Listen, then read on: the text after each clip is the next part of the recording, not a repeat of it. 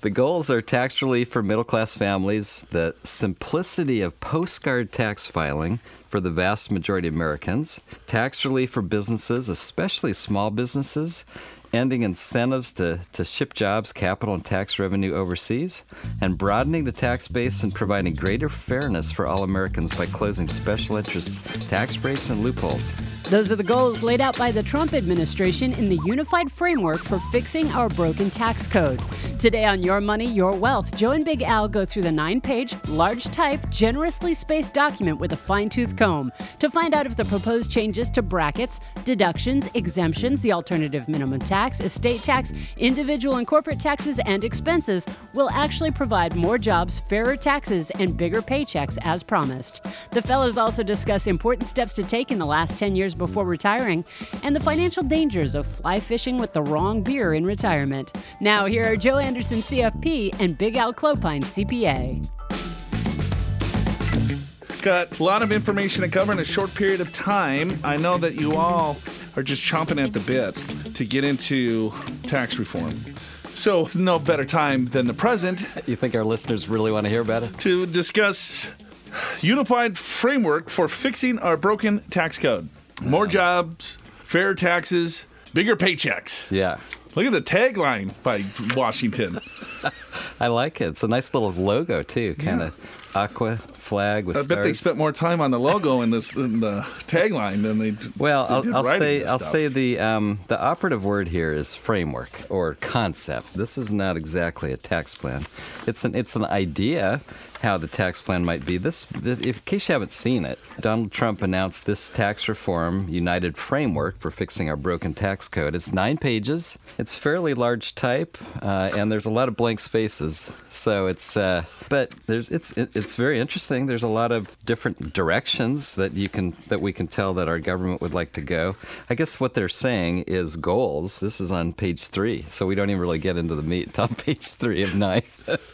The goals are tax relief for middle-class families, the simplicity of postcard tax filing for the vast majority of Americans, tax relief for businesses, especially small businesses, ending incentives to ship jobs, capital, and tax revenue overseas, and broadening the tax base and providing greater fairness for all Americans by closing special interest tax breaks and loopholes. So, Joe, that all sounds pretty good. Yep, sure does. So let's kind of see if there's any meat in here. All right. The meat really starts on page 4. So we'll just go line by line here, Al. It will take us about 10 minutes. Won't take too long. So the tax rates, there would be, first of all, there's a 0 tax bracket, and that's for married taxpayers filing jointly that make $24,000 or less. All right, but would that include the standard deduction? Yeah, that is the standard deduction. Exactly. Yeah. So, yeah. Is it really a 0 tax bracket? Not really. I mean, if you define that as a 0 tax bracket, we already have a 0 tax bracket. So, with the $24,000 for married and $12,000 for single, all right. So that's what they're saying is a 0 tax bracket, but that's not on taxable income. Right. Because that's after your deductions, exemption, there's no more exemptions. That is your deduction. Yeah, exactly. So if I had $24,000 of income, and then I get a $24,000 standard deduction. Yes, then you pay no tax. That would zero me out. Because your taxable income is 0. So you're right, Joe. It's not really a 0 bracket, but let me explain what's really going on is the standard deduction. You probably know that you can take a standard deduction or you can take an itemized deduction. You get to pick the higher of the two. And itemized deductions are mortgage interest and property taxes, state taxes, charity, things like that. And or you can take a standard deduction, which is, I think for a married couple is around $12,000 or $13,000, and single is half of that.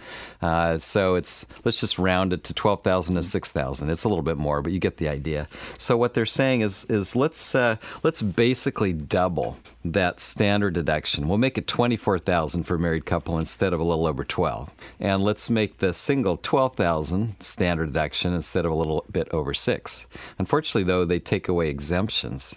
So in other words, right now we get a little bit over $4,000 per person for exemption. So a married couple would get 2 exemptions. So just in round numbers, Joe, that's $8,000 there, and the standard deduction is roughly $12,000. So a married couple with no tax deductions at all under current law pays no tax at $20,000. So it's actually not that big a change over what we currently have. Right. But that's kind of how it's being advertised. And so you can sort of read between the lines here. Those that have lots of kids are going to be likely hurt by this because there's no exemptions anymore. So let's say if he had 4 kids, right? That's $4,000 per kid. Yeah, $16,000 of deductions plus gone. your $12,000 standard. Right.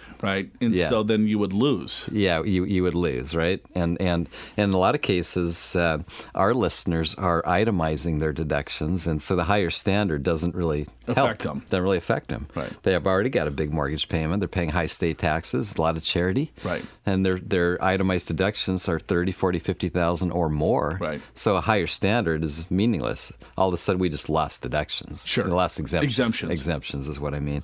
That's number one, Joe. Number two is the 3 tax brackets would be 12%, 25%, and 35%. And that's actually consistent with what's being mentioned over the last year, I would say. So no real surprises there. The lowest 2 brackets are 10% and 15%. So those would kind of merge together and become 12. Yeah, what they're doing is that if you look at the current tax code today, you got 12, that's the new, 10, 15, 25%, 28%, 33, 35, and then 39.6.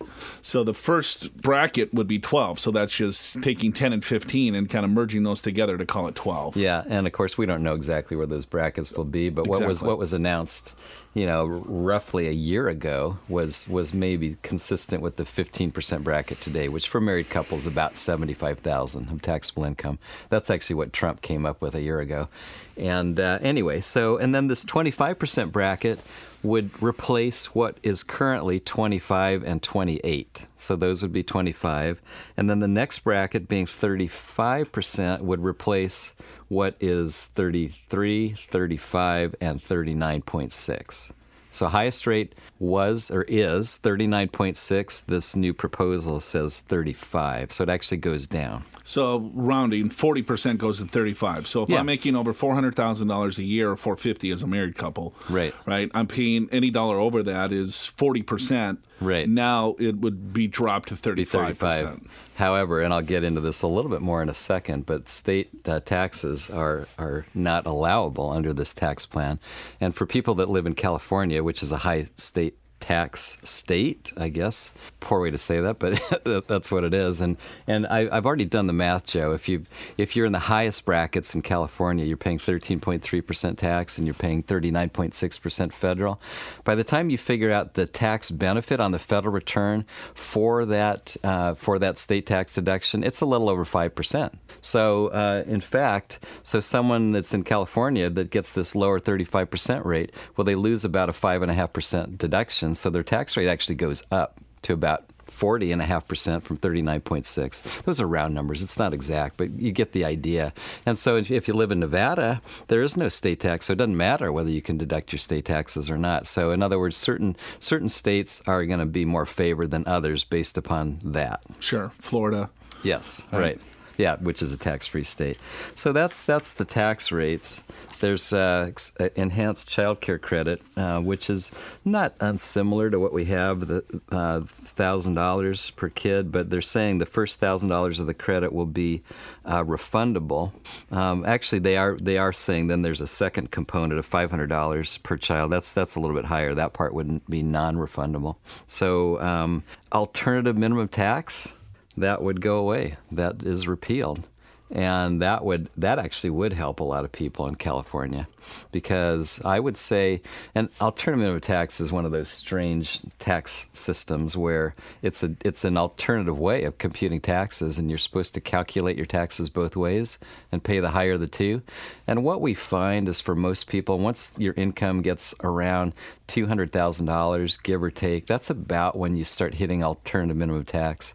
And that continues depending upon whether you're single or married varied. It's anywhere between, say, $450,000 and $650,000 in California, anyway. Then what happens is the regular tax system is more expensive, and so you flip back into the regular system. But there is a zone of people in California, roughly 200,000 to, let's call it 650, right, of income, where they would be benefited by this change. So now you might be wondering how this complete tax code overhaul might affect you. And we haven't even gotten into individual and corporate taxes, estate taxes, and all the rest yet. Start end-of-the-year tax planning now to help you not just this year, but for the rest of your life. Call Pure Financial Advisors at 888-994-6257 and make an appointment for a personalized tax reduction analysis. That's 888-994-6257. Don't wait until the last minute. Find out how your current tax strategy may be changing before the end of 2017, which is just weeks away, and what you can do to keep up. Get a forward-looking, personalized tax reduction analysis at no cost or obligation to you. Call Pure Financial at 888-994-6257. That's 888-994-6257. Talking tax reform. If you've been paying attention here, our president kind of came out with an outline of some tax reform coming up here. So we kind of went through a couple of the different basics and just finished up with Altman that would be repealed. And alternative minimum tax came about, in the 1950s or so? Right. That from my memory, although it seems like when I study that, different people have different opinions, but give or take, somewhere around the 1950s. And the whole idea was so that the top 500 to 1,000 to 2,000 the wealthiest families would at least pay some tax because they were loading up on deductions. Right? Yeah. I mean, the 70s and 80s was all about these crazy tax credits and things like that. Because I mean, the tax rate back then in the 50s was what, 50, 70%? Correct. It was 70% before Ronald Reagan came into office, and then it was brought down to 50. Right? And then now we're at 39.6, thinking it's the highest ever. But going back into history, it wasn't that long ago. The tax rates were almost double. Right, 70%. 70. Right. Yeah, and so with that high tax rate, so then people were starting to get creative on their tax return. Yeah, exactly. And started coming up with all sorts of different types of deductions, huge deductions and credits. And is that huge? Huge. Or huge? Huge. Huge. The California version of the word. Okay. Or Minnesota. Anyway, you're right, Joe. And so alternative minimum tax came around because they said, all right, we're going to have an alternative system for computing taxes, and it's really only designed for the wealthiest people, right? Okay, but let's talk about this for a second, because everyone was like, oh, man, I'm in alternative minimum tax. Oh, I'm paying out of my nose because I'm in Altman, right? Right. But what really alternative minimum tax is a flat tax in a sense. It Yes. starts at 26%, then it goes to 28% depending on your income. Right. But then there's add backs or take backs or whatever how you want to call it. You can't deduct a lot of of the deductions that you're able to take now. Yeah. That's exactly where we're going. Right. Yeah. You know what I mean? Because they're That's taking true. away a lot of these deductions that we're used to, right? That Right. is lowering our overall tax bill to say, you know what? No, let's increase the standard deduction. Let's get rid of exemptions.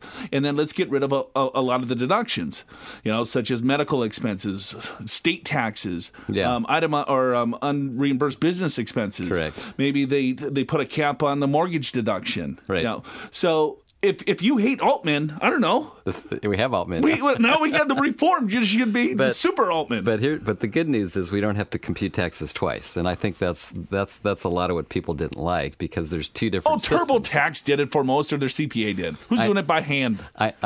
Well, sure. However, but when it comes to planning, it's like, well, let's see. Do I prepay my state tax? Am I going to hit Altman or not? If I am in Altman, I don't want to prepay my state tax in December because it's wasted. Right. If I am, or if I'm not in Altman, I do want to prepay it. And so it just made tax planning a lot more difficult. And the confusion of who's in Altman and who's not, and people that had irregular income, some years they were in Altman, some years they weren't.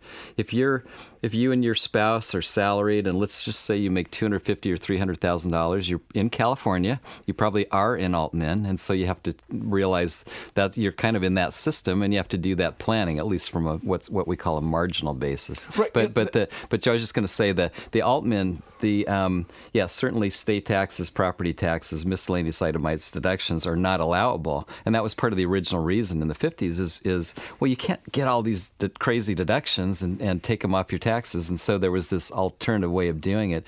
What makes it insidious, though, is there's this alternative minimum tax exemption, which it's good it's there because it gives you additional deduction for nothing, kind of like a standard deduction, except that the more your income is, the more that phases out, and that takes that flat 26 and 28% rate, and it adds another 6 or 7% to that rate because every dollar you add of income, you're also losing a deduction at the same time. So it's not really 28; it's actually really 35% when you're an altman.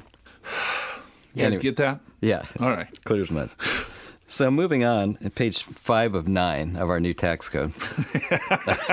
It's better than 6 feet tall, huh? Yeah, that's true. We can go through this in a half an hour. Itemized deductions. In order to simplify the tax code, the framework eliminates most itemized deductions, but retains tax incentives for home mortgage interest and charitable contributions. So reading between the lines, they haven't really said, but so what would not be included is medical deductions or taxes. Currently, you can deduct state taxes and property taxes and DMV fees, things like that. What's also not included would be casualty losses. A lot of people don't have that, but a lot of people do have miscellaneous itemized deductions. Those would be investment expenses or tax prep expenses or unreimbursed job expenses. Those would be gone too.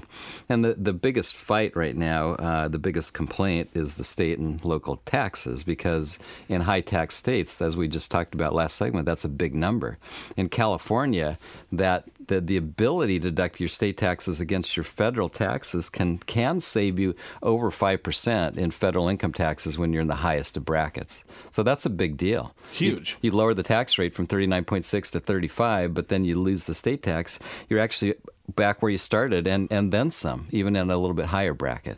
Right. So there's there's going to be these zones, right, where some zones are going to benefit from it. Other zones are going to get hurt by it in a large way. So you have to understand when it comes to tax planning. And let's say if this passes, right, and then we have to consider, all right, is it going to be retroactive? Right. Right. And so there's a lot of planning that needs to be done now until the end of the year to figure out, okay, well, what do if I'm going back from the beginning of the year to this new framework, right? So where am I going to fall? What do I need to do here? So right.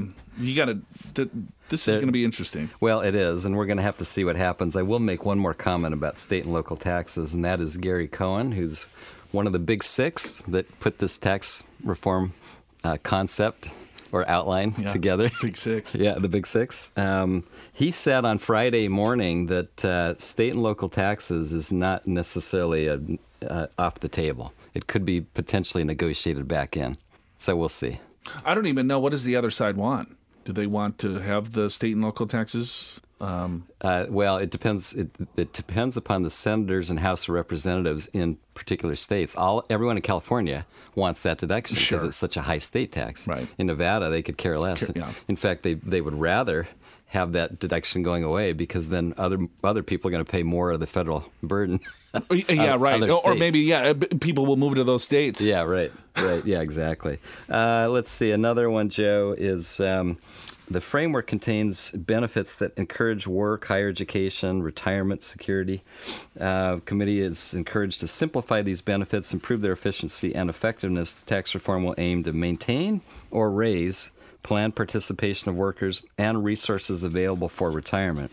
So that's fairly vague, but I guess that's good news because we've been hearing the last 2 or 3 years that they're going to clamp down on retirement plans. Right. And they still may, but maybe make all retirement plans Roth, or maybe they stop you from being able to contribute to a retirement plan when you have X number of dollars, right? Or at a certain income level, you can't take a deduction. I mean, all kinds of things have been thrown out there. Yeah, I guess we'll stay tuned for that. Yeah, so we'll have to see about that. But Joe, you are right. I mean, this really is going to be kind of an interesting year, depending upon what happens over the next few months. And I would say that tax planning this year is probably more important than almost any year in recent time. I mean, this reminds me of the fiscal cliff in a sense. Yeah, I was just going to say the fiscal cliff would have been the other time. That was 2012, Right. 2013, where we're going to have a whole new tax law starting in Yeah, because the Bush tax 13. cuts were due to expire, and then Right. we had the federal deficit. Yeah. And, what are we going to Yeah. shut down the government? Even the proposed changes are changing quickly as Trump tax reform gets closer to becoming a reality. As Joe just said, I guess we'll have to stay tuned to find out what's in store, but don't be caught unaware. Find out how tax reform might affect you. Start end-of-year tax planning now to help you not just this year, but for the rest of your life. Call Pure Financial Advisors at 888-994-6257 and make an appointment for a personalized tax reduction analysis. That's 888-994-6257. Find out how your current tax strategy may be changing and what you can do to keep up. Get a forward-looking, personalized tax reduction analysis at no cost or obligation to you. Call Pure Financial at 888-994-6257. That's 888-994-6257. We're talking about more jobs, fair taxes, bigger paychecks. Yeah, tax reform. The United Framework was announced by a president on Wednesday for fixing our broken code. It's a 9-page document here, and I will stress the fact this is not exactly a tax act or bill. This is a framework for discussion. So it's not like it's going to be passed tomorrow or anytime soon. But it could be passed retroactively for this year even. So when it does happen, I mean, if it happens, so we'll see. One more thing I want to mention about individuals is the estate tax, which is the so-called death tax. When you pass away, certain taxes go to the government before they go to your heirs, beneficiaries. That would be repealed. In other words, that would completely disappear. And honestly, that won't affect a lot of people because right now, as the current law stands, almost $5.5 million of your assets go to the next generation tax-free. And if you're married, it's $11 million. So we're really only talking about those single people that have estates over $5.5 million, married couples that have estates more than $11 million. That's where this would be impacted.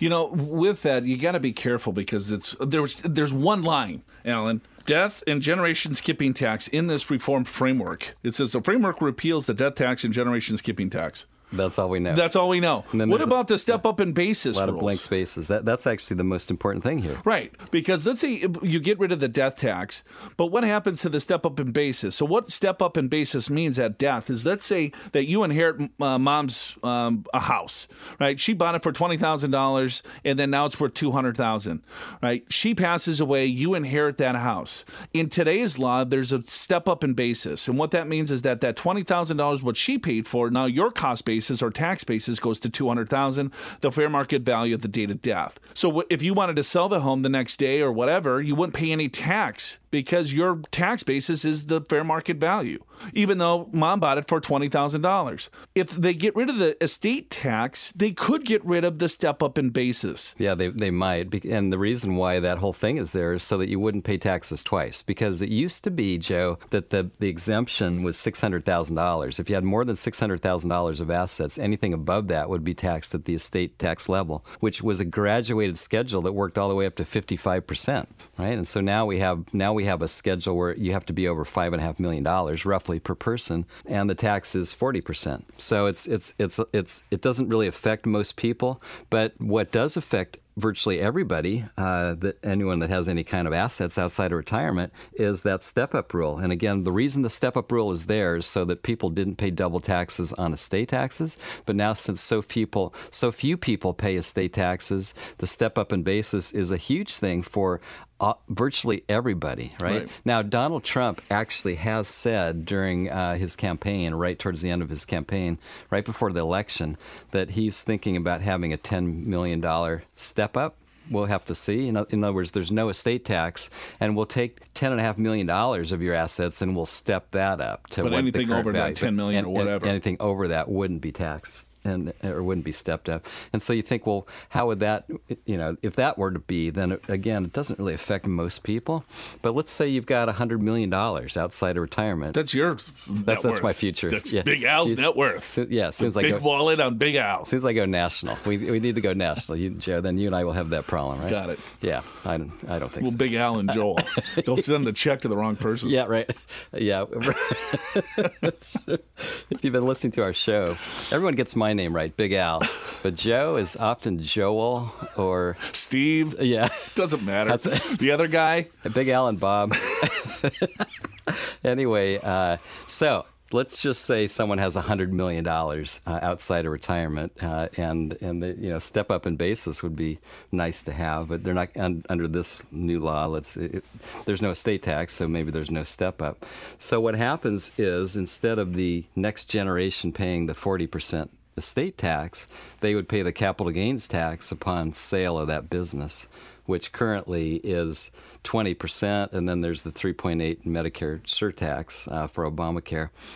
So it could be 23.8% plus state tax. So it's a lower tax. Plus, the most important thing, Joe, is that the kids would not be forced to sell property or businesses because the tax would only be incurred when they actually sold it, not when they first inherit it.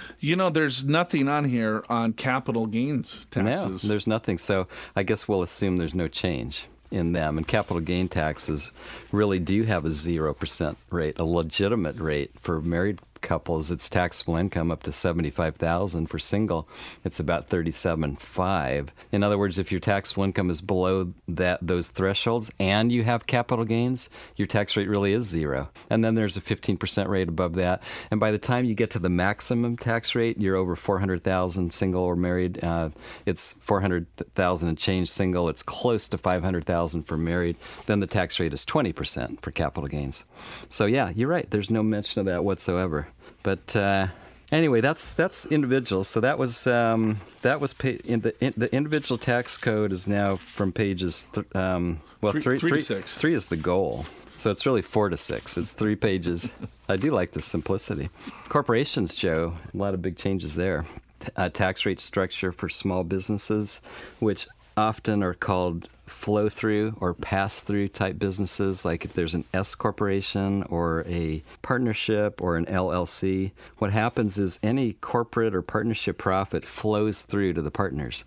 And what they're saying is that tax rate would be capped at a 25% rate. So that's huge. That's gigantic. That's right, for a lot of small businesses. And, so if you're a profitable small business, you pay yourself a salary of, let's say, I don't know, a couple $100,000, but maybe you have $1 million of profits, right? And so then that profit flows through to you. Right. You don't have to pay payroll tax on that, so there's a tax savings there, but it's still taxed at your ordinary income rate. So if you're a profitable business, you pay yourself $200,000, and then you got another $1 million of flow through. All right, well then that $1 million added, so you're still in the 39.6 or 40% tax rate federally, and then and depending on what state you live in, you got to pay the state tax on top of that. What this is suggesting and saying, all right, well whatever flow through that goes through, we're going to cap that at 25%. Right. So in that example, instead of paying your ordinary income rate at the highest rate of 40%, 39.6, that would be dropped to 25%. Right. And I guess if you look at under the new law, where if the highest tax rate is 35% and your S corp profit would be 25, you'd have a 10% savings. So on that $1 million of profit, you'd save $100,000 in tax. Right. Now, this is from the Wall Street Journal, and they were talking about this exact issue. So here's what they say about that issue. For more than a year, Republicans have been floating alternatives for defining the line between wage and business income. They're talking about pass-through income because basically everyone would pay themselves $1 in wages and the rest is profits, right? So they're saying they haven't settled on anything. Of course. But one option would be to assume that 70% of pass-through income is taxable as wages and 30% at the lower business rate. So we'll have to see. Alternatively, Treasury Secretary Stephen Mnuchin said... You don't know his name yet? Yeah, I keep saying it wrong. He says that certain service providers wouldn't get the lower tax rate. He named accountants specifically. Wow. He's thinking about me. Yeah. Right?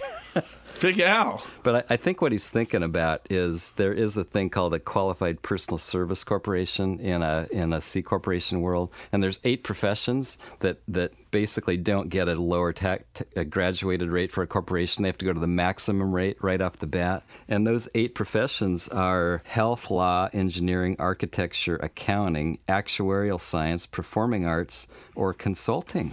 It doesn't mention anything about financial advisors. All right. Maybe we're okay. Okay. I don't know. We'll have to see. Yeah. Sounds like tax reform could get hairy for all of us. If you've got a burning question about tax reform or anything else financial, you can always call 888-994-6257 for your chance to talk to Joe and Big Al live during Your Money, Your Wealth. That number again is 888-994-6257.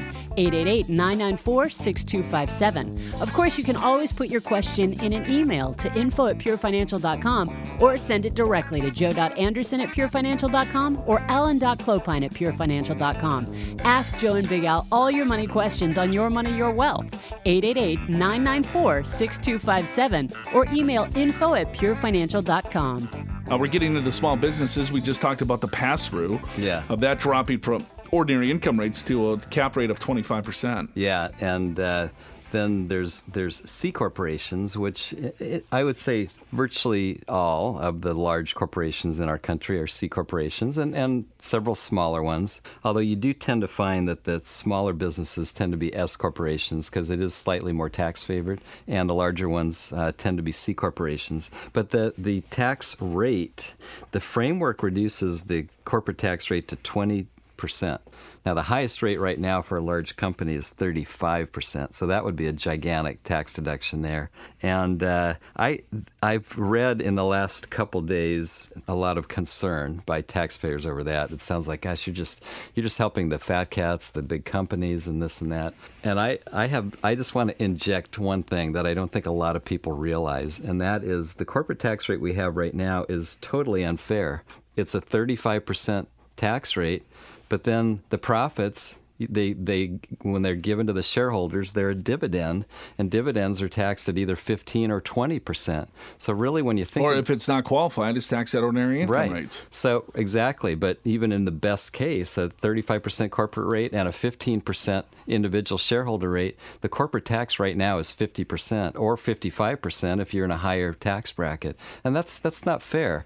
I don't think, and I think the 20% actually is really logical because if you have a 20% C corporate rate and then the dividends come out and they're taxed at 15, that's 35%. That would be the same as the top rate. So I actually applaud that, and I think that's good for companies, it's good for business, it's good for jobs. This one, I think, makes a ton of sense. And also, if you think of it as an individual that owns, let's say, your company stock, right? And so if that corporate tax rate goes down, right? So what's going to happen to their overall profitability? It's probably going to go up because they have more cash on hands to do different things. That's right. And so if there's more cash, that means that company's more profitable. If that company's more profitable, what do you think happens to the stock price? Yeah, it goes up. It goes up. So your 401k plans, right? Your IRAs, your Roth IRAs, your stocks, your mutual funds, and everything else, if those companies are going up in profits, all right, well, then that means those stock prices should, with everything else being equal, should go up. Right? Yeah. I'm sure some economists will argue me. I'm just a Joe Schmo here. I don't know my head from my what. Yeah, but I'll say something else that to me people get confused about. They assume that all these corporate profits go to all the big fat cats, and certainly the big fat cats. You like that term? Apparently, I've said it 2 or 3 times already. So, but to a degree that's true. However, the majority of U.S. corporations are owned by you and me in our 401k plans. We're getting dividends. That's what dividends are. People are wondered what a dividend's all about. Well, that's a company paying you your percentage of their profits. That's what a dividend is. And virtually anybody that has a 401k or trust account outside of a retirement account that is invested in anything other than cash and bonds is part of this system. You're corporate. You're getting corporate profits. Right. It's a capitalistic system. Correct. Yeah. So anyway, I actually kind of like that one. I don't know that it's hard to know how much of this will actually pass, but another one, Joe, is expensing of capital investments. The framework allows businesses to immediately write off or expense the cost of new investments in depreciable assets other than structures, meaning buildings, made after September 27, 2017, for at least 5 years. So in other words, they're allowing any business to write off whatever equipment they buy in year one. This policy represents an unprecedented level of expensing with respect to duration, scope of eligible assets, blah, blah, blah. Let me just say something there. I saw a guy on CNBC, seemed like a pretty intelligent guy. He was talking about the tax code, and he said that one of the things that people haven't talked about in this tax reform is this provision, the expensing, how important this was for small businesses, and how this was going to add another roughly 2 points to our GDP over the next 5 years. And I'm just thinking to myself, ever since the Great Recession, the first year expensing provision has been $500,000. Right. So we already have this. We already had it for 10 years.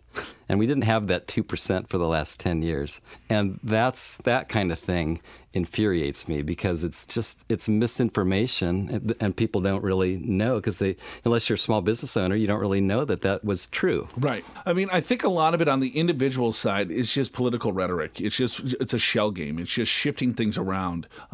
Yes, it's going to help some. It's going to hurt others. But you got to run the numbers yourself to say, all right, here's what I'm paying in tax now. Here's what I'm going to be paying in tax with this new reform as an individual. Right? I think on the corporate side, there's some significant changes. There are. Right? When it comes to the flow through, when it comes to the corporate tax rates and things like that could make an impact either way. Right. The other is like, all right, well, here, let me show you that, we're simplifying everything. But I don't know. Sometimes simple is not always better. Yeah, and this is my own opinion and bias, I guess, Joe, but I would honestly say, being in taxes since 1982, that exact statement, simple is not always better. We live in a complex economic world, and when things are too simple, people work all kinds of games around yes, it. Exactly. It's very easy. Now, you might think how could you do that? And if you're an employee, it might be difficult. But if you're a business owner or you own real estate or have certain kinds of investments, there's all kinds of things that you can do. And that's exactly why we got all this complexity. These loopholes, there are a few stupid ones, I agree with that, but in general, what people are calling loopholes were things put in to try to stop abuses. And unfortunately, it's layer after layer after layer. Now we have such a complex system. And I think virtually everyone, including myself, agree we need a simpler system. There's no question about it. But too simple is not necessarily the right answer. I'm agreeing with you. Well, we agree about something, Big Al. How about that? Another one is interest expense for corporations might be partially limited.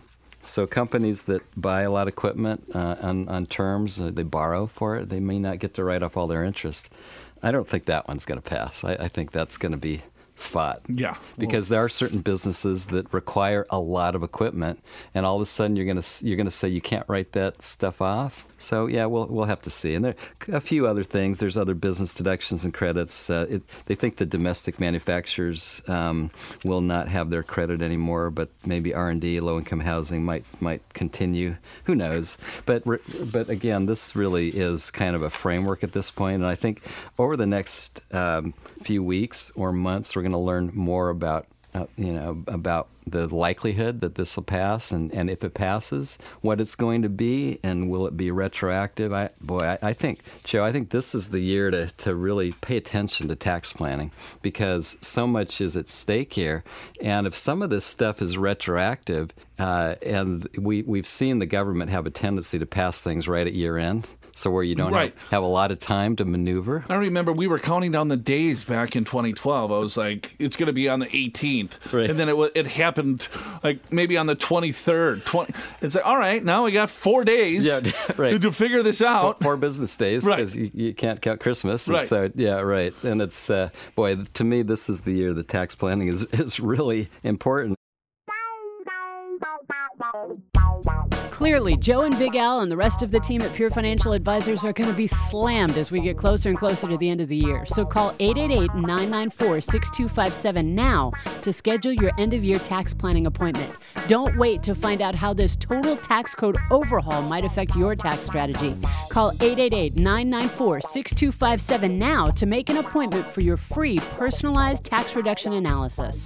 Time now for Big Al's List. Every week, Big Al Clopine scours the media to find the best tips, do's and don'ts, mistakes, myths, and advice to improve your overall financial picture in handy bullet point format. This week, 10 important steps to take in the last 10 years before retiring. 10 steps to take before your 10 years of retirement? Yep. It's a double list. Yep, it's a double list.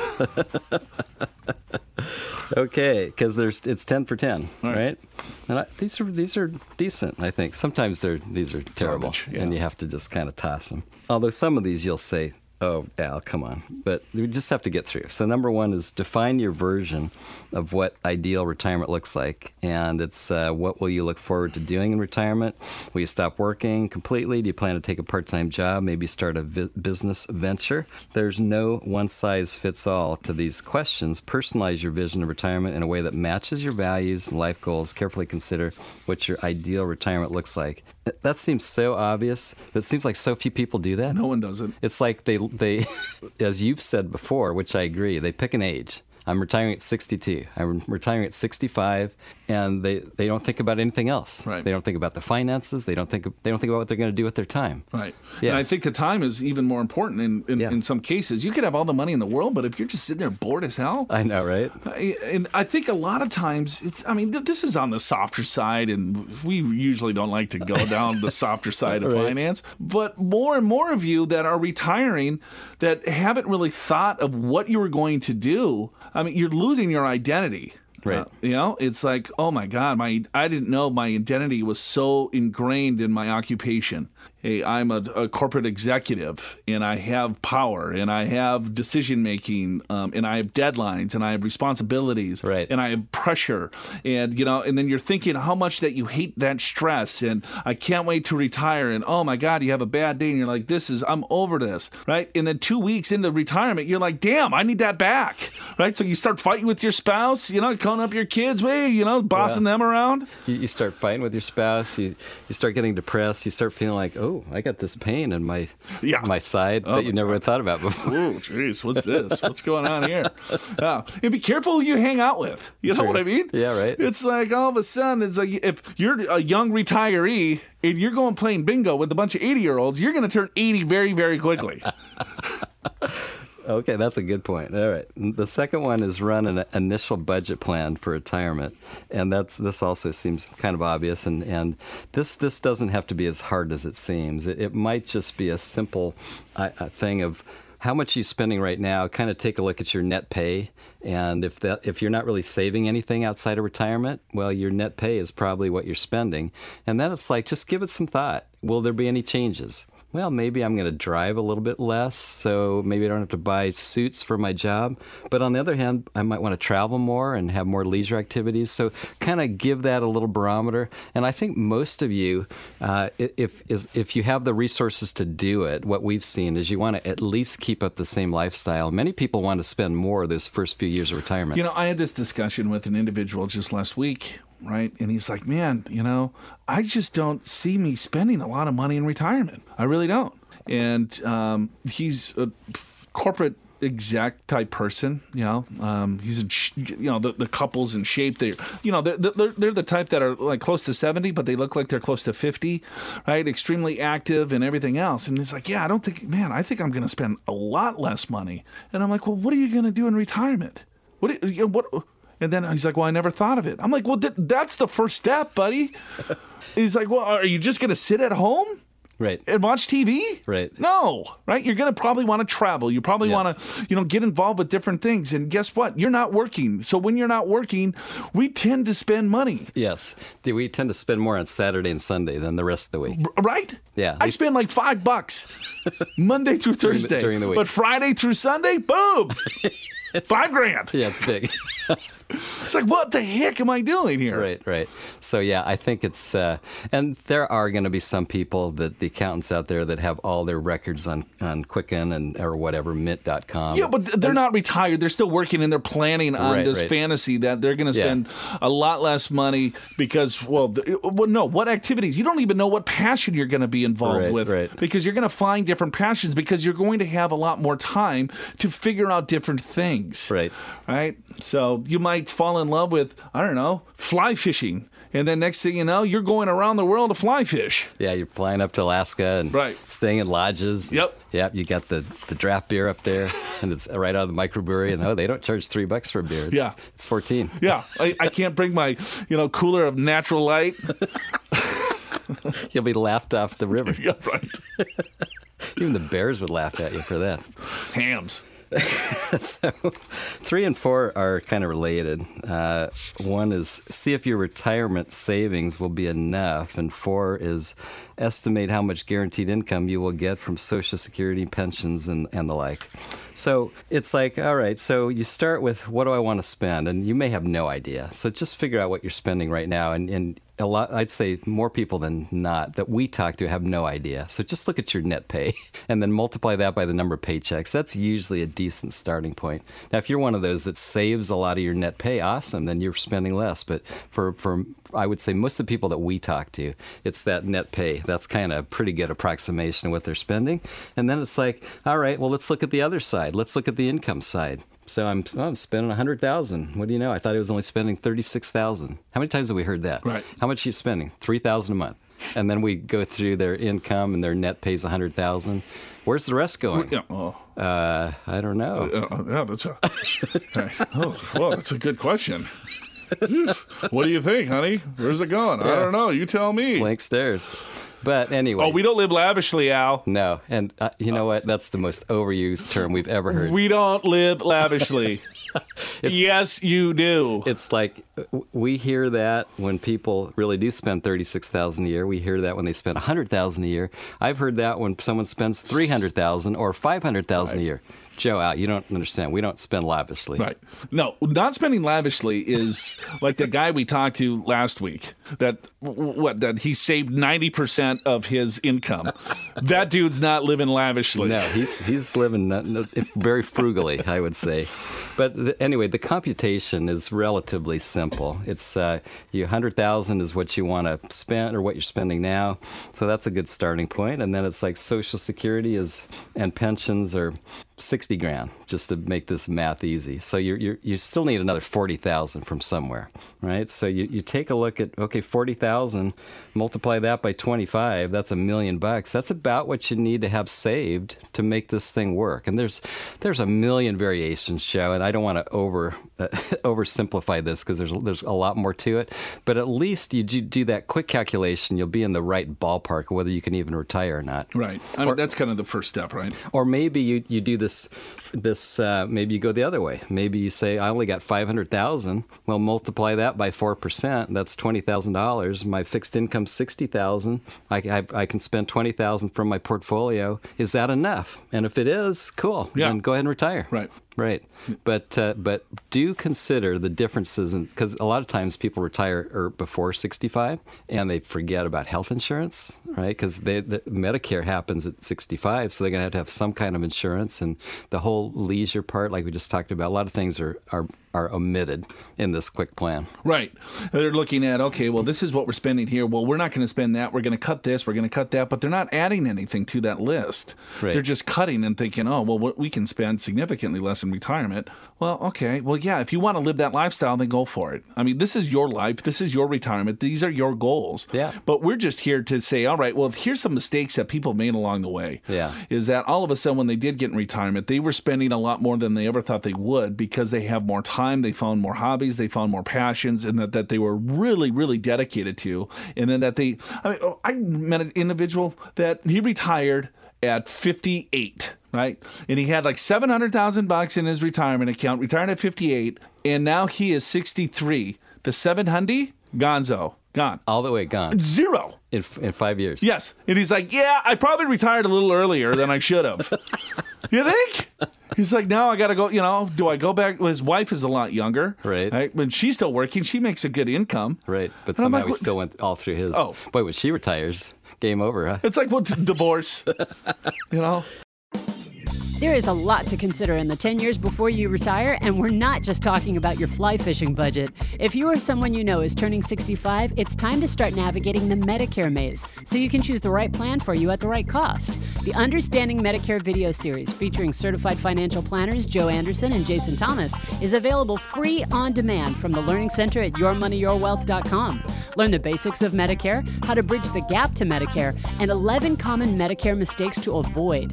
While you're there, check out the white papers, articles, webinars, and all the other educational video clips on just about every personal finance topic you can imagine.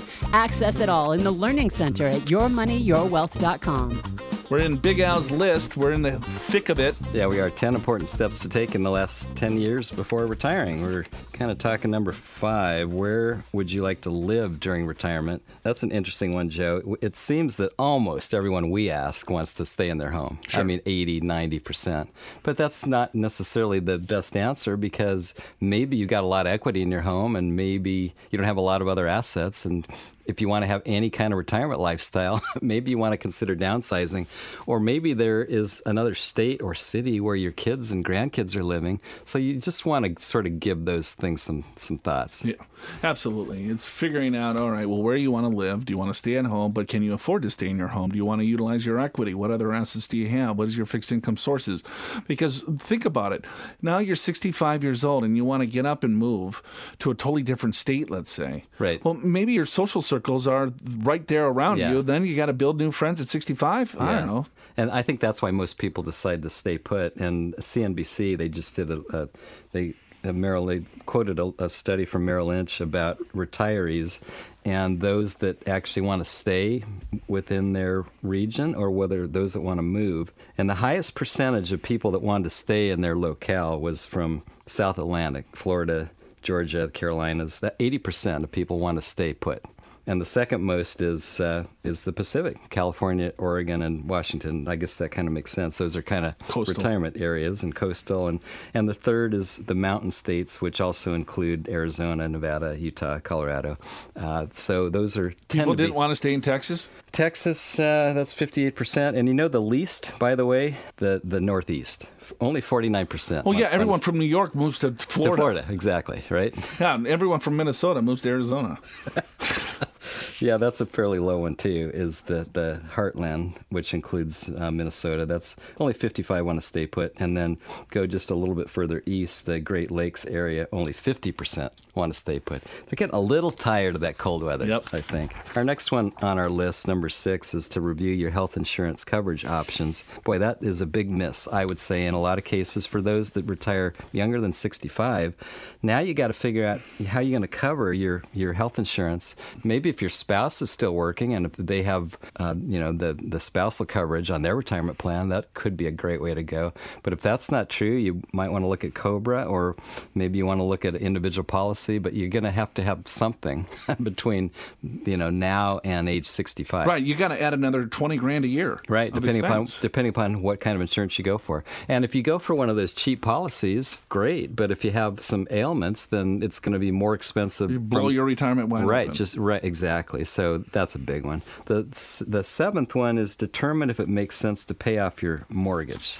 And everyone seems to want to pay off their mortgage, Joe, and I'm all for that as long as it makes financial sense. But here's the mistake we see people making is they devote 100% of their extra income to pay off the mortgage, and they retire with a house free and clear, but they've got no other resources. Right. And so they're house rich, cash poor, and they're living on Social Security. I met with this couple, hypothetically, that want to retire in 15 years. They got a rental in Southern California. Property values, I don't know, in the high fives, right? Right. And there's a fairly large mortgage on it. And so their goal was like, well, we want to rapidly pay this mortgage off so we have additional cash flow in retirement, right? And I said, I think you're looking at this wrong. Right? Because that property's $600,000, let's say. Right. You're getting $2,500 in rent. the cap rate on that, if it's paid off, still stinks. Right. It's low. It's low, right? And they're feeding it, and then now they're going to feed it more. And it's like you got 15 years and you got really good income, right? So then it's looking at leverage. Right?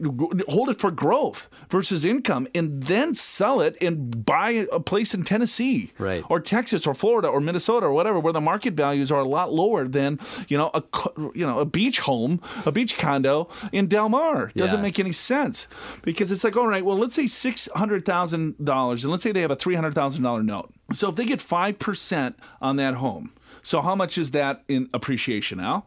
$30,000. $30,000. But so that rate of return is 5%, it's $30,000. But they only have $300,000 of equity. So their rate of return on net equity is double that, 10%. 10%, correct. And I'm like, all right, you got 15 years. Growth is probably what you want, not necessarily income. But it works the other way, too. If that property drops 5%, right. Yeah. Then you've eaten into your equity. Negative. Yeah. Negative 10%. But if you have a 15-year time frame, you can weather out those cycles, I believe. Right. Would you agree with that? I do agree with that. And I think that's a common misconception of those that own properties in more expensive locales, like Southern California, for example. San Diego in particular, is most of the money made in these properties, except for maybe some small apartments, is appreciation. It's not cash flow.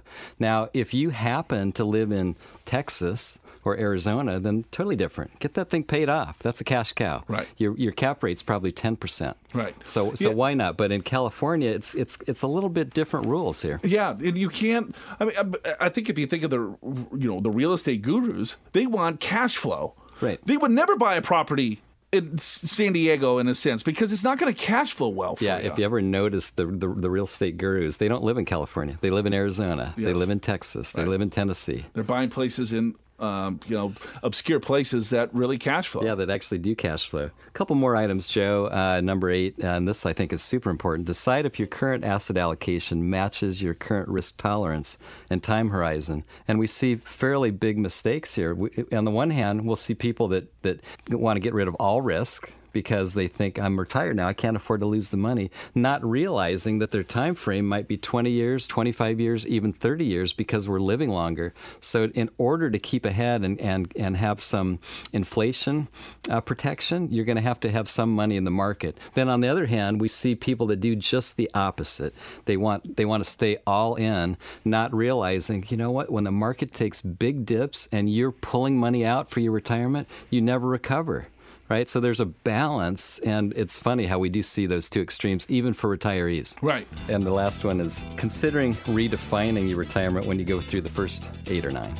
Right? In other words, it doesn't really quite pencil out. Okay, well, that's okay. Yeah. So maybe you'll work part-time in retirement, or maybe you'll spend less, or maybe you'll downsize your home, or maybe you'll get a reverse mortgage, or whatever. Just be creative. Don't give up. Just there is a solution here. Hope you enjoyed the show.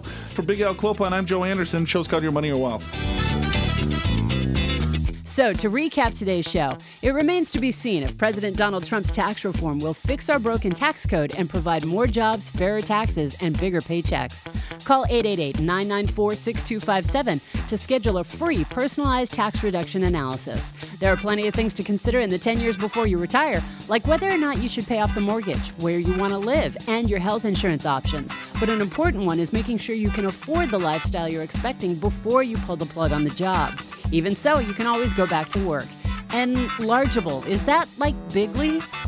Subscribe to this podcast at yourmoneyyourwealth.com through your favorite podcatcher or on iTunes, where you can also check out our ratings and reviews. And remember, if you've got a burning money question for Joe and Big Al to answer on Your Money, Your Wealth, email info@purefinancial.com or call 888-994-6257. Listen next week for more Your Money, Your Wealth presented by Pure Financial Advisors. For your free financial assessment, visit purefinancial.com. Pure Financial Advisors is a registered investment advisor. This show does not intend to provide personalized investment advice through this broadcast and does not represent that the securities or services discussed are suitable for any investor. Investors are advised not to rely on any information contained in the broadcast in the process of making a full and informed investment decision. Your Money, Your Wealth opening song Motown Gold by Carl James Pestka is licensed under a Creative Commons license.